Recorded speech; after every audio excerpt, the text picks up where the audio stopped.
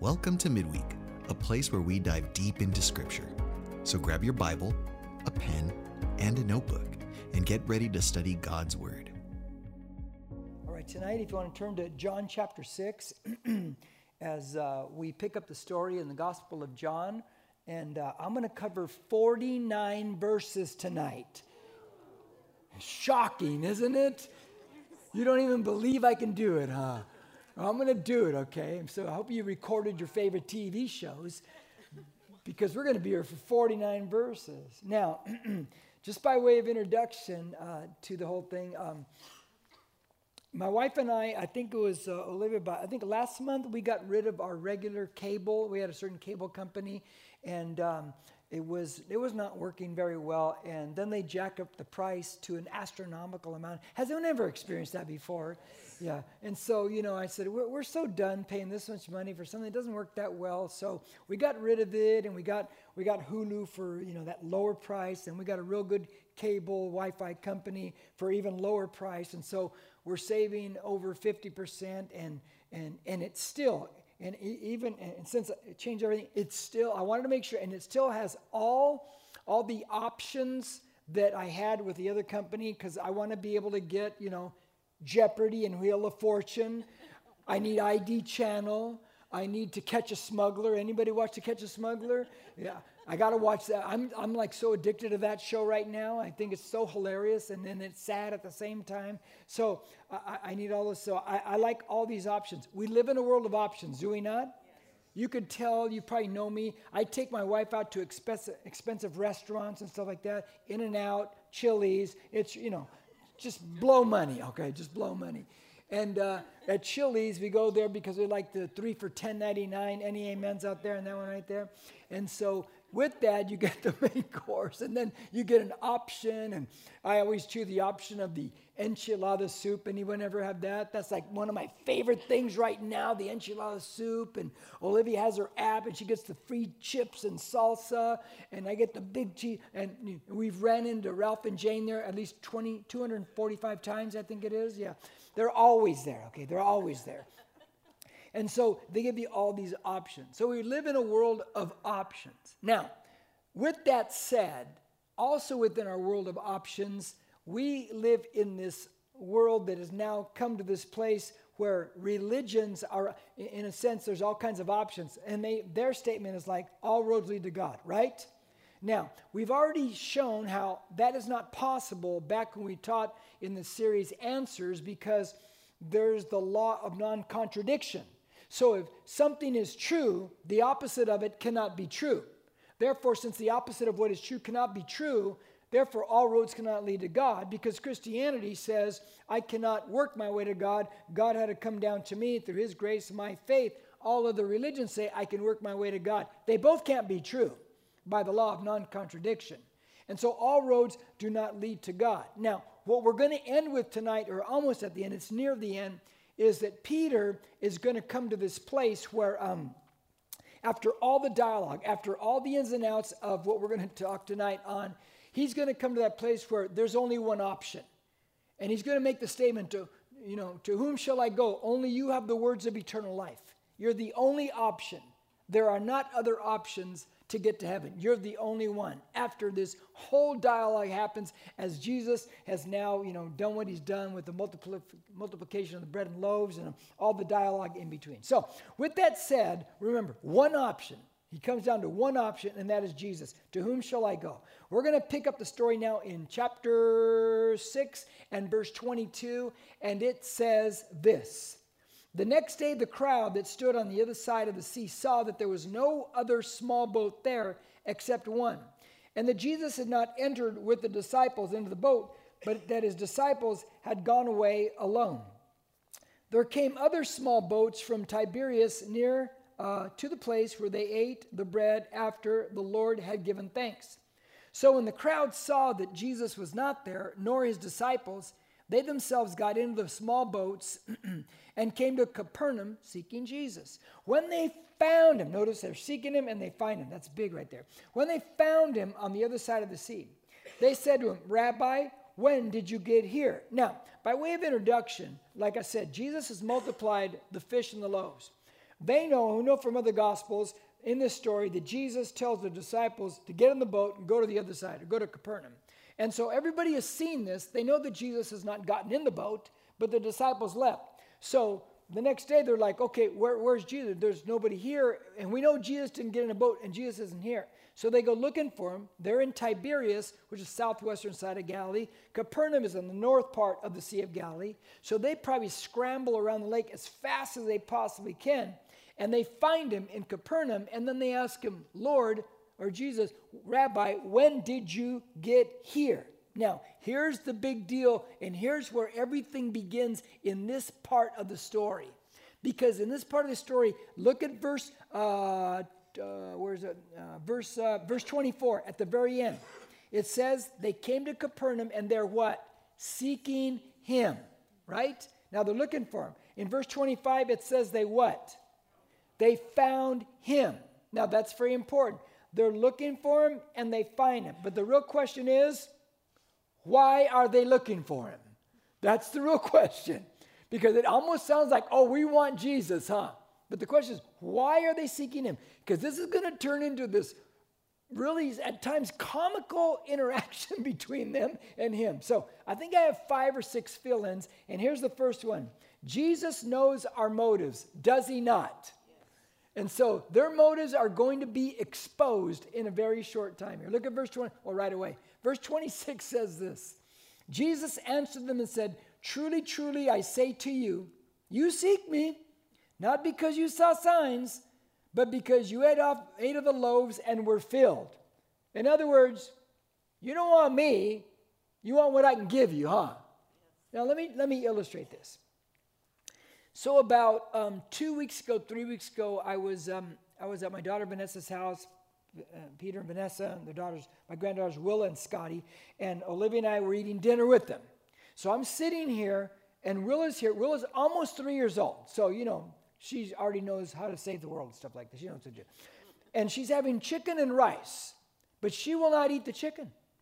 And so her mother Vanessa, which I enjoy watching the whole interaction because it's payback time, but Willa will not eat.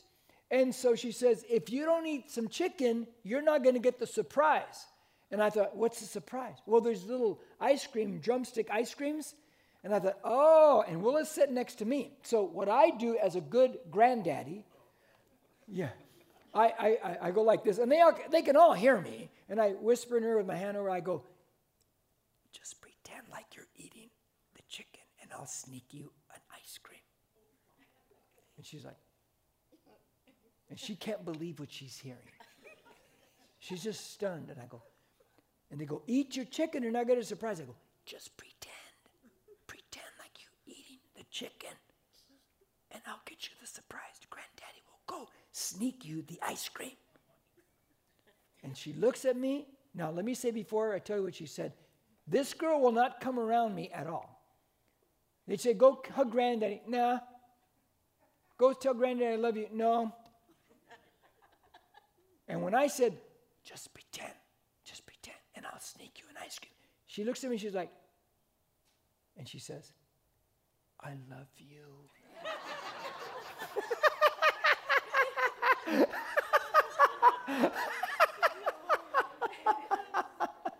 It was the greatest moment. And you're trying to keep a straight face, but I just burst out laughing because it's like, yeah, you love me only because of what I'm going to give you. That's the only reason you love me right now.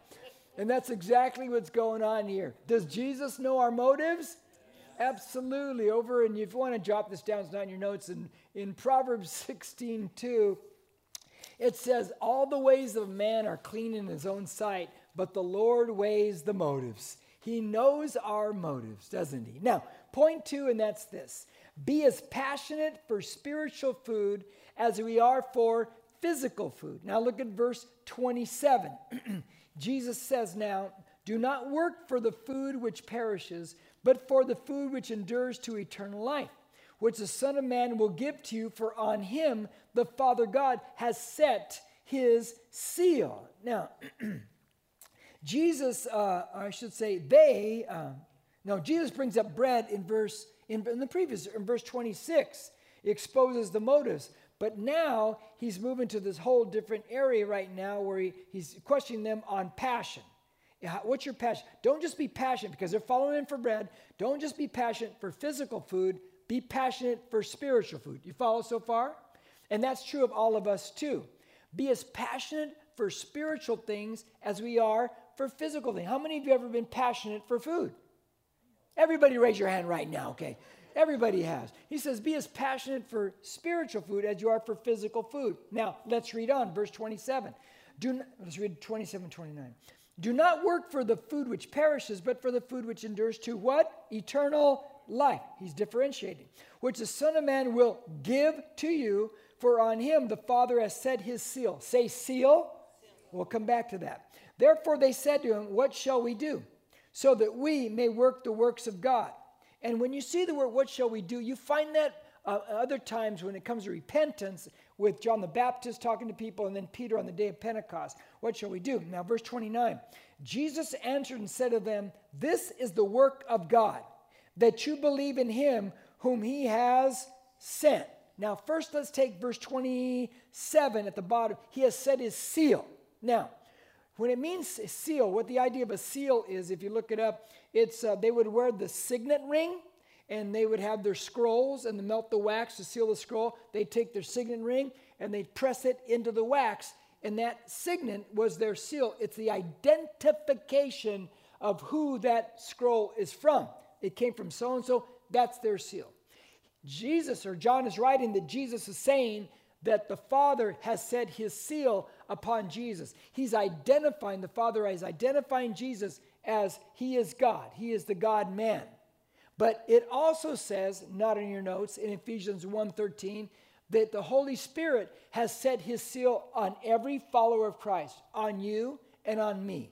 So there's an identifying mark on us spiritually, somehow, that we are followers of Christ. And you don't have to look very far to think about identifying marks for identification. The Antichrist is going to use that with the 666, right?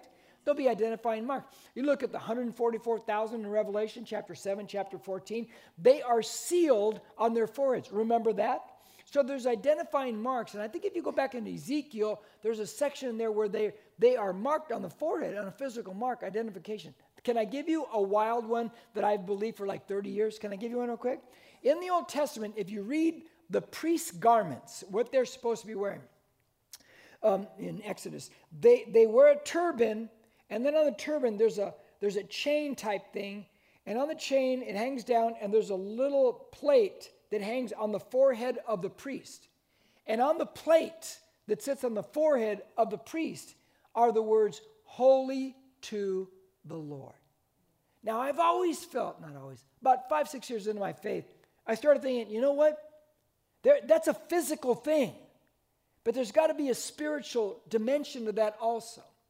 That when you and I place our faith in Jesus Christ, we are identified as holy unto God because God is holy and we are in him and therefore we are holy. Amen to that one right there?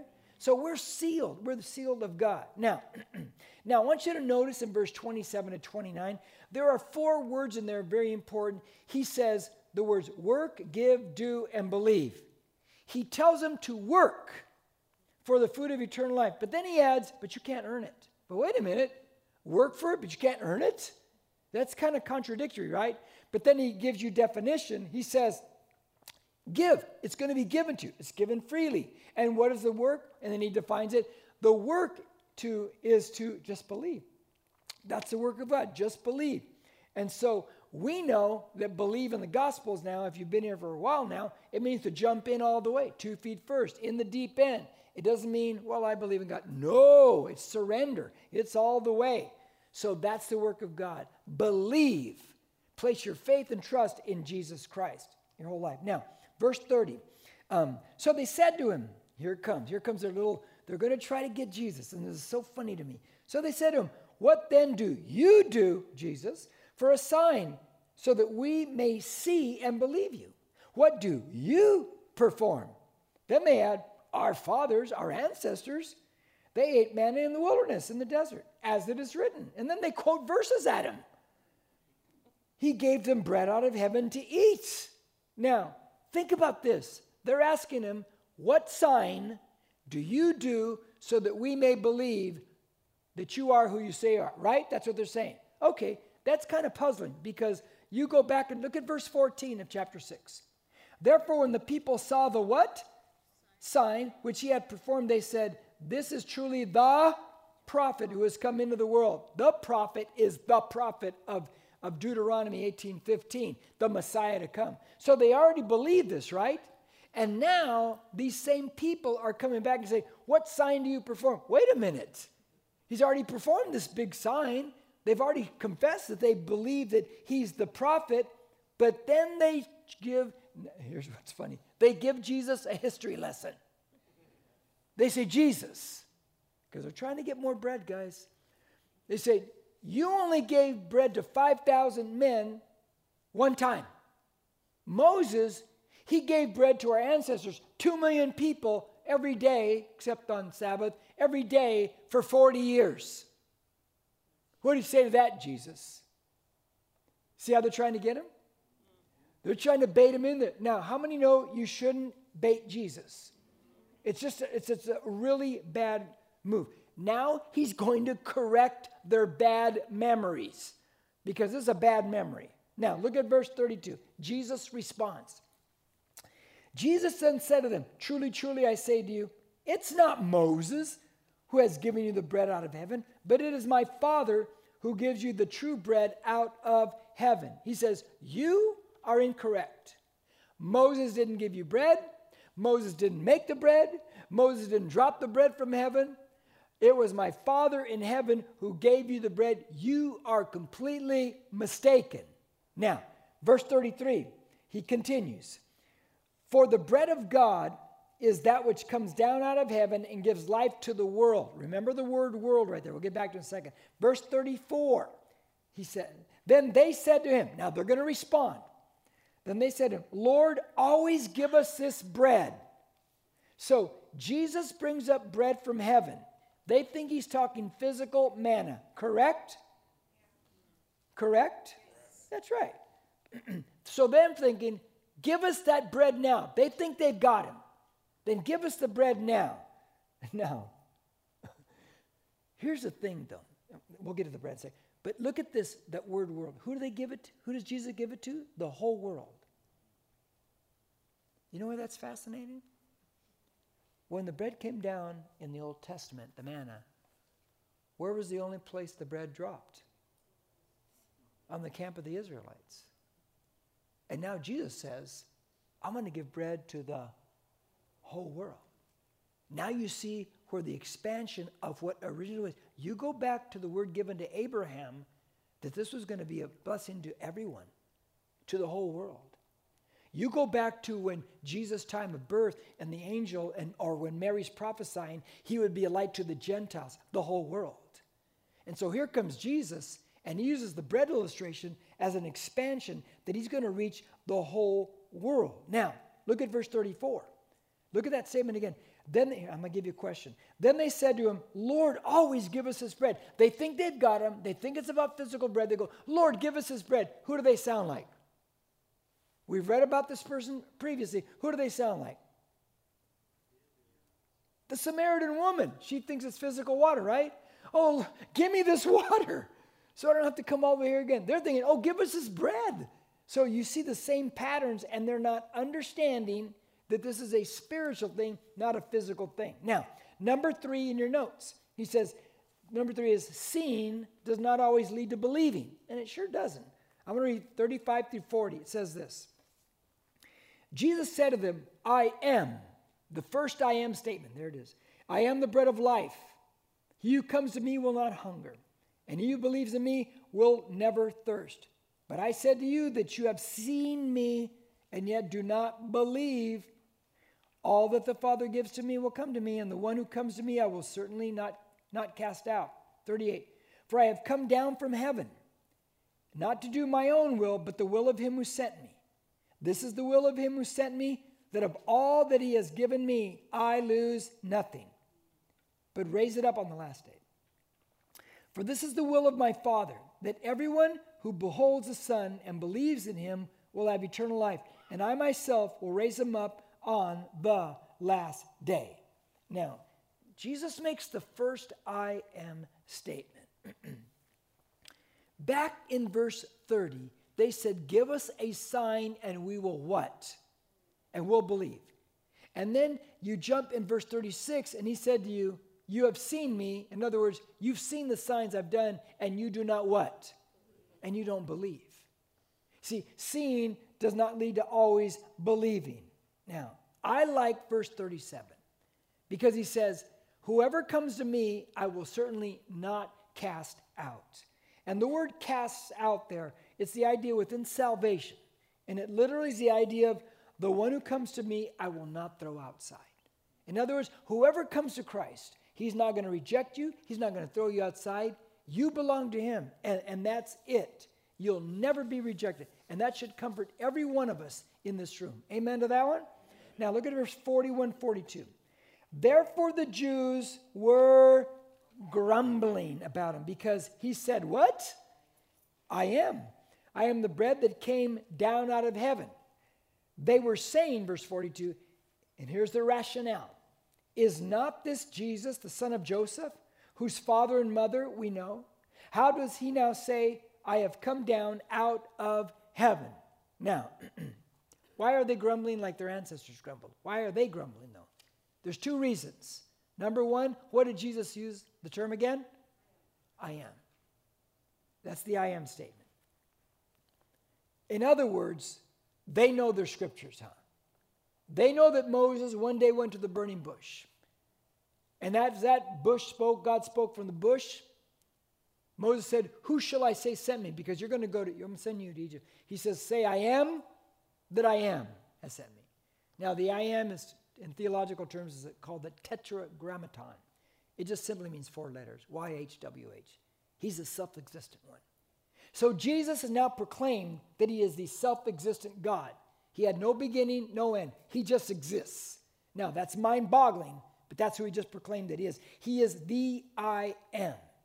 Now, they grumble because to proclaim that, remember, he's in Capernaum. Where did Jesus grow up at? Nazareth. Nazareth is not far from Capernaum. So they're grumbling because they say, wait a minute. We know your mom and dad. We know where you grew up at. And now you're proclaiming this? How can you say you came down from heaven? We saw you grow up. We saw you as a kid.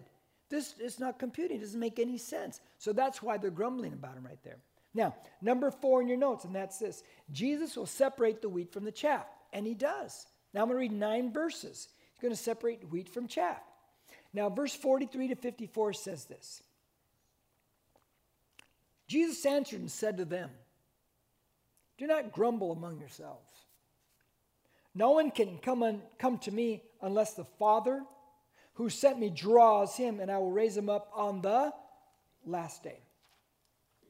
We're going to see that again in about 20 verses or so.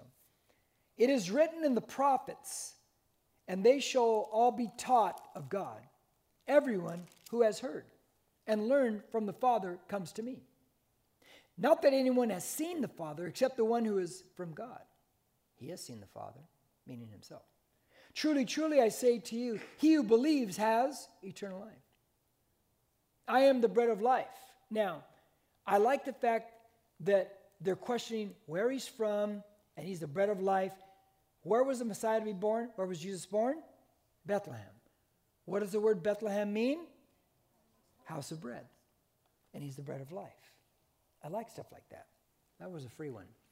Verse 49. Your fathers ate the manna in the wilderness, and they died. Whoa, he says, now he's differentiating physical, spiritual. This is the bread which comes down out of heaven, so that one may eat of it and not die. I am the living bread that came down out of heaven. If anyone eats of this bread, he will live forever. And the bread also which I give for the life of the world is my flesh. Verse 52. Then the Jews began to argue with one another. Now they're not grumbling at him. Now they're fighting with each other, saying, how can this man give us his flesh to eat? So Jesus said to them, truly, truly, I say to you, unless you eat the flesh of the Son of Man and drink his blood, you have no life in yourselves. Verse 54. He who eats my flesh and drinks my blood has eternal life, and I will raise him up on the last day. Now, let me ask you a question. How many of you ever read that and you're just like, what in the world is Jesus talking about? Just come on, raise your hand. I'd just like to know. It's like, that's kind of weird, huh? It's weird if you think of it on a physical level. See, Jesus is now, he's speaking symbolism. It's not cannibalism. It's a symbol. It's a symbolism. So you have to understand that. So he talks in verse 49, actual manna, physical. Then he moves to verse 50, the bread out of heaven. Then he moves to spiritual. This is symbolism. And they don't get it. They don't get it at all. You know why? One of the reasons why, because when they keep it in the physical, why it's so tough for them to accept? He says, eat my flesh and drink my blood. Old Testament law, what can't a Jewish person drink? Blood. And so he makes that statement. They're thinking physical, not symbolism. And so they're like, they're shocked because, we can't drink blood. So let's take the symbolism and let me try to apply what he's actually telling them and telling us. When he says eat my flesh, the word eat, the Greek word means to chomp or munch. To chomp or munch. You have to chomp or munch on Jesus. That sounds weird, huh? Okay. So let me try to explain it with another Jim Del Campo ridiculous example.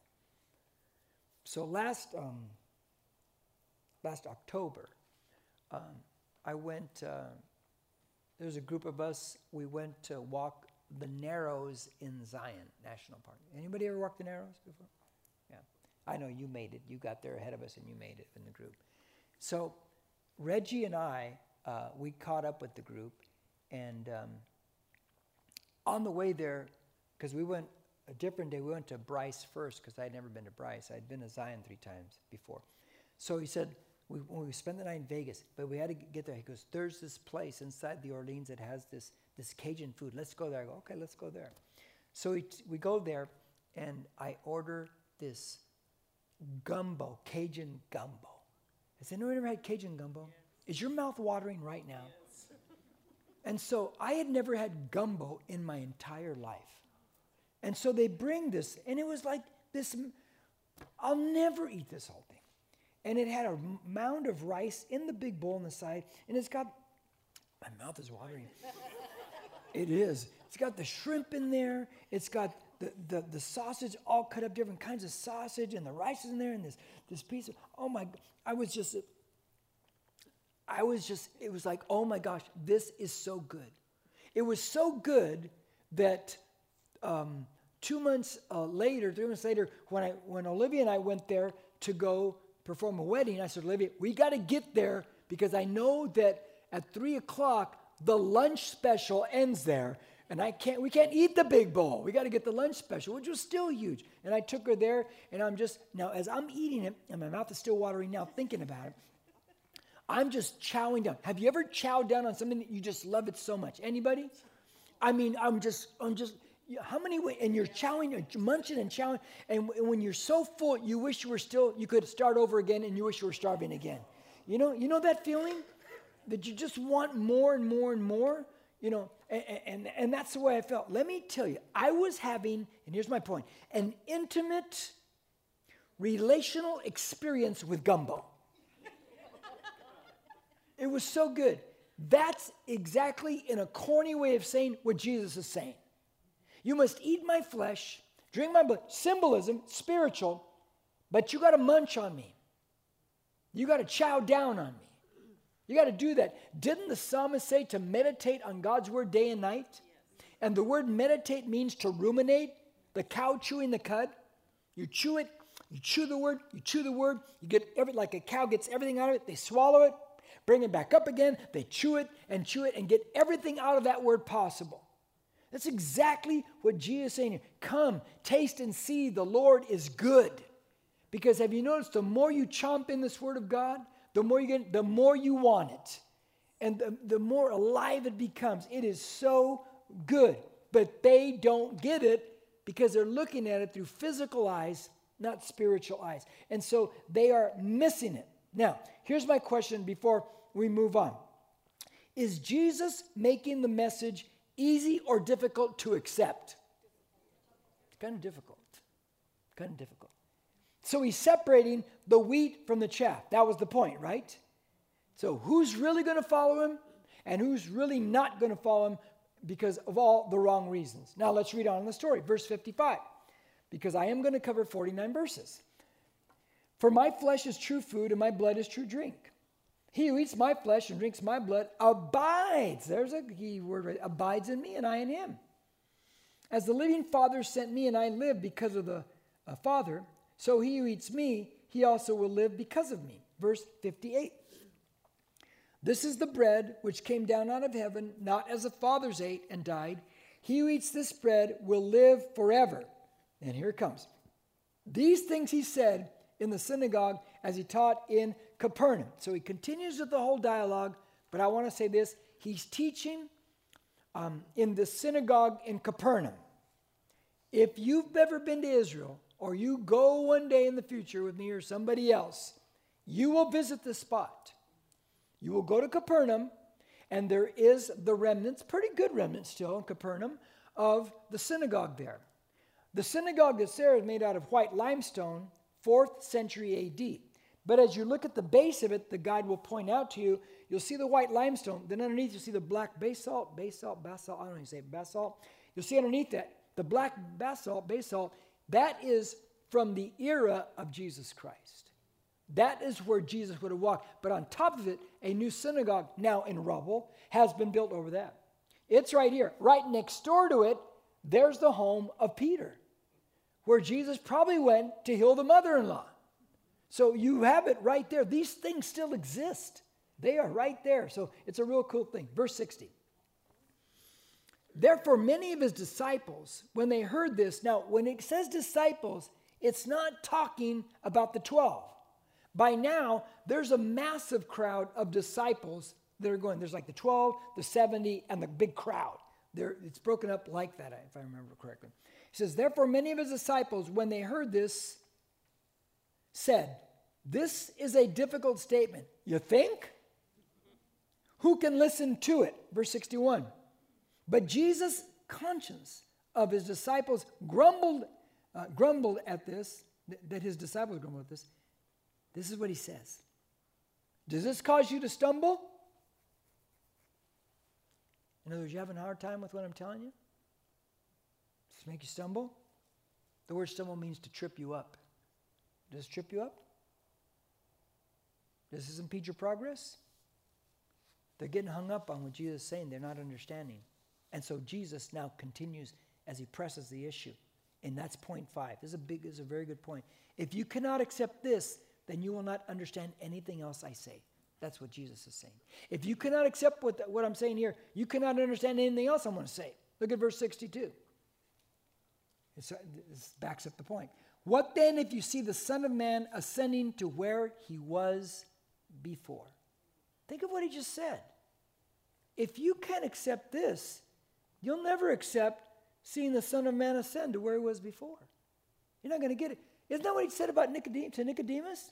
If I told you earthly things, how will you believe if I tell you heavenly things? If you can't get this, you're not going to get anything else.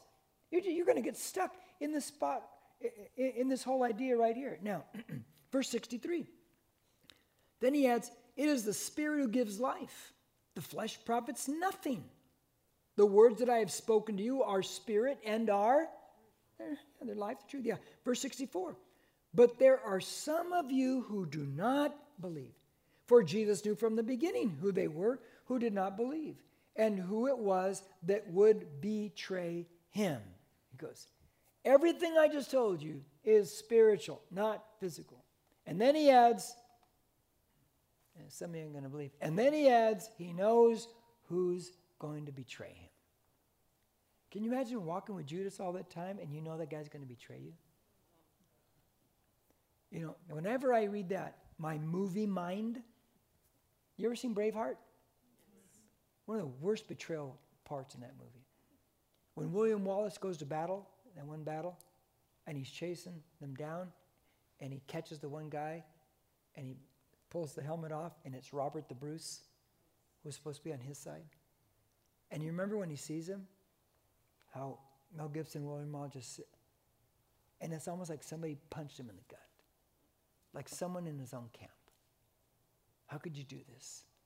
How could you do this? He didn't know this guy was a betrayer. Jesus knows. He knows the guy's going to betray him. Judas is walking with him 3 years. He knows. How do you walk with a guy 3 years? And you know this guy's going to betray you. That boggles my mind. I'd have cut that guy off immediately. I know what you're going to do, so see you later. Now, verse 65 says, and he was saying, for this reason I have said to you, that no one can come to me unless it has been granted him from the Father. Now, we read that similar statement before in verse 44. No one can come to Jesus unless the Father draws him. Let me give you a simple way of understanding that verse. Basically, he's saying no one can understand the divine teaching unless they get divine help. The natural man cannot understand the things of the Spirit. They are only spiritually appraised. No one can understand divine teaching without divine help. That's the basic idea of that right there. Now, verse 66. As a result of this, many of his disciples withdrew and were not walking with him anymore. Wow. He separates the wheat from the chaff. So Jesus said to the 12, because the crowd's gone, or most of it probably, he says to the 12, you do not want to go away also, do you? Whoa. They leave. The crowd's gone. There's probably some of the crowd, but the majority of the crowd, they're gone. Yeah. And if you think about why, they followed for the wrong reasons, or they wouldn't chomp. They wouldn't engage. They wouldn't have deeper, intimate relationship with Jesus Christ. That's really the issue at hand. They're not going to take the steps to further their relationship with God. They're just not going to do it. And so Jesus separates wheat from chaff. Now, what I'm going to say next, I don't mean everybody, but I've thought about it a lot. You know, we went through the COVID thing and all that stuff, and it's happened all over America. I almost 99% believe that I think Jesus used it to separate wheat from chaff, to be honest with you. I think he did. I don't think Jesus didn't send it, but he used it. And it's a sad thing, because now you're watching this, you watch it all happen now, where you're like, oh, who really did believe and who didn't, you know? Do you know that my dad's generation is called the greatest generation, right? Some of your parents, greatest generation. 56% of that generation attended church every Sunday. That's a really good percentage, huh? 18% of millennials attend church. We are becoming like England. England, which used to be a Christian nation, is a pagan nation. We're becoming that. You say, no, we're not. Yeah, we are. We are. Unless there's a massive harvest of the Spirit of God moving over America. We're moving that way. It's pushed and pushed and pushed. It's moving that way. But here's what gets me. 18% of millennials attend church. And I think of all the people across America that used to attend church, and now they don't munch, they don't take a deeper step, they're not in the deep engagement.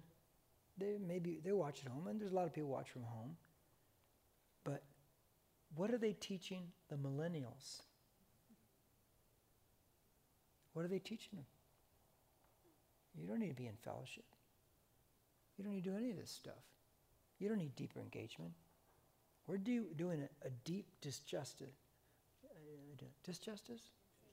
injustice to the millennials. We're not showing the way. We're not showing the way. And the consequences are going to be worse and worse with each crop. And it's a dangerous place to be. Very dangerous. Because we need to be the people that show the way. But I think God used it. I think the Holy Spirit used it to see who's the real deal, who's not, who's the wheat, who's the chaff. I think it's just that simple. It's just that simple. And I think because of the way things are moving in America, the lines are going to be drawn more and more. You're going to have to really be the real deal or you're going to succumb to what it is. I mean, you think about, and you know this is true, you've probably run into them. There are Christians who still, they're upset over Roe v. Wade. Like, they think abortion's okay. I don't know how they think that. I don't know how they come to that conclusion scripturally, which means they don't know Scripture. They don't even know biology or science, because science even says embryology, that life begins at conception. You know, we're moving in a direction that's very dangerous in our country. I have grandkids, so it makes me nervous for them because of this country. But yet on the other side, I know where sin does abound, so much more does grace abound. I know that.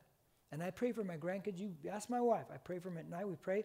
And I pray that every one of my grandkids, born, about to be born, I got one in November, and the ones who are not conceived yet, because Nathan and Lindsay are going to have 1,000 kids, you know, all of them will be dynamic, powerful Christians, bold, loving, hungry for the Scriptures, hungry, lead many to Christ, not bend to the culture. That's what I pray for them. I pray for them. I had my kids in church all the time, and they fought me when they got teenagers, but now they've settled. They're all in church. Their kids are in church. I made sure of those things, you know, because that next generation, each family of Christians, that's in your hands. I had to take care of my family, and you know, we have to raise them up.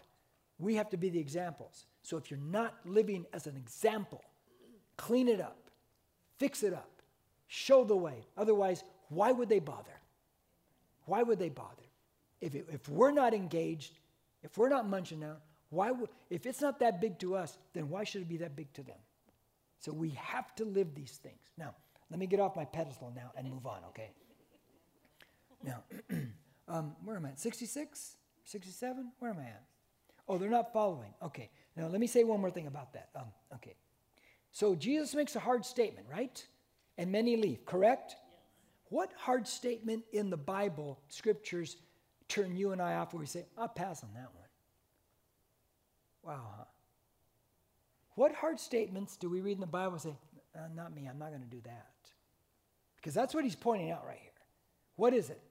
What statements in Scripture where you and I basically say, no, I'm Adam and Eve, I'm Eve, I decide what's right and wrong, and that's not right for me? Because that's really what he's saying right there. So he's pressing them hard, separating wheat from chaff, guys. That's what he's doing. Now, number 6, you know, hopefully we'll drive it home on this one. Jesus is our only option. We started with that, right? Remember we started with that? Options? Okay, good. Verse 68, 69. Simon Peter answered him because he says, he goes, do you guys want to leave too? Here's what Peter says. Simon Peter answered him, Lord, to whom shall we go?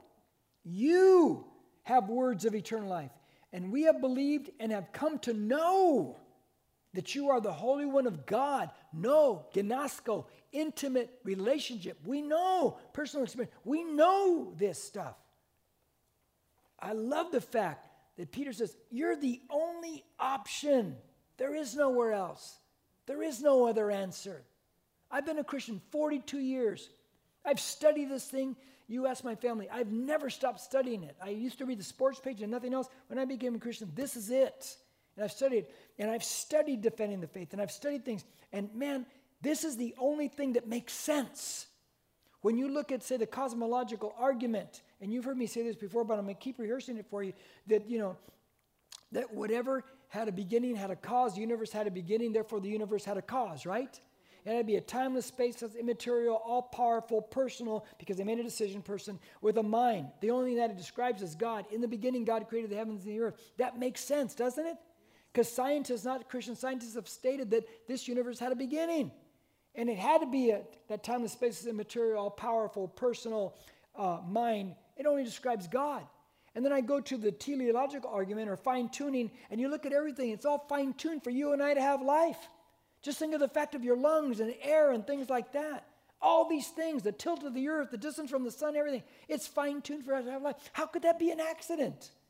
So there has to be a God. And then you think about DNA. Every cell in our body, 3.4 billion, not letters, but there's 4 letters in different structures of it. 3.4 billion letter code in our DNA. The code, these letters mean language, right? How do you get language from dead matter? there has to be a creator. You've heard me say this before too. If you walk on the beach, Olivia's my wife, I'm Jim, last name Del Campo. If you walk on the beach and you see a heart with ODC plus JDC, you don't sit there and say, well, it must have been the ocean washing up a crab and the crab actually ran his tail around. You don't say that. You say, that's a sign of life. Somebody wrote that, right? And yet they look at 3.4 billion letter code and they go, oh, evolution, accident. Yeah, right. Give me a break. That's impossible. Impossible. And as I told you, I think I said to you, maybe it was some other one, but they say that evolution from a lizard to a bird, one example, there's no code in a lizard that can move and make feathers.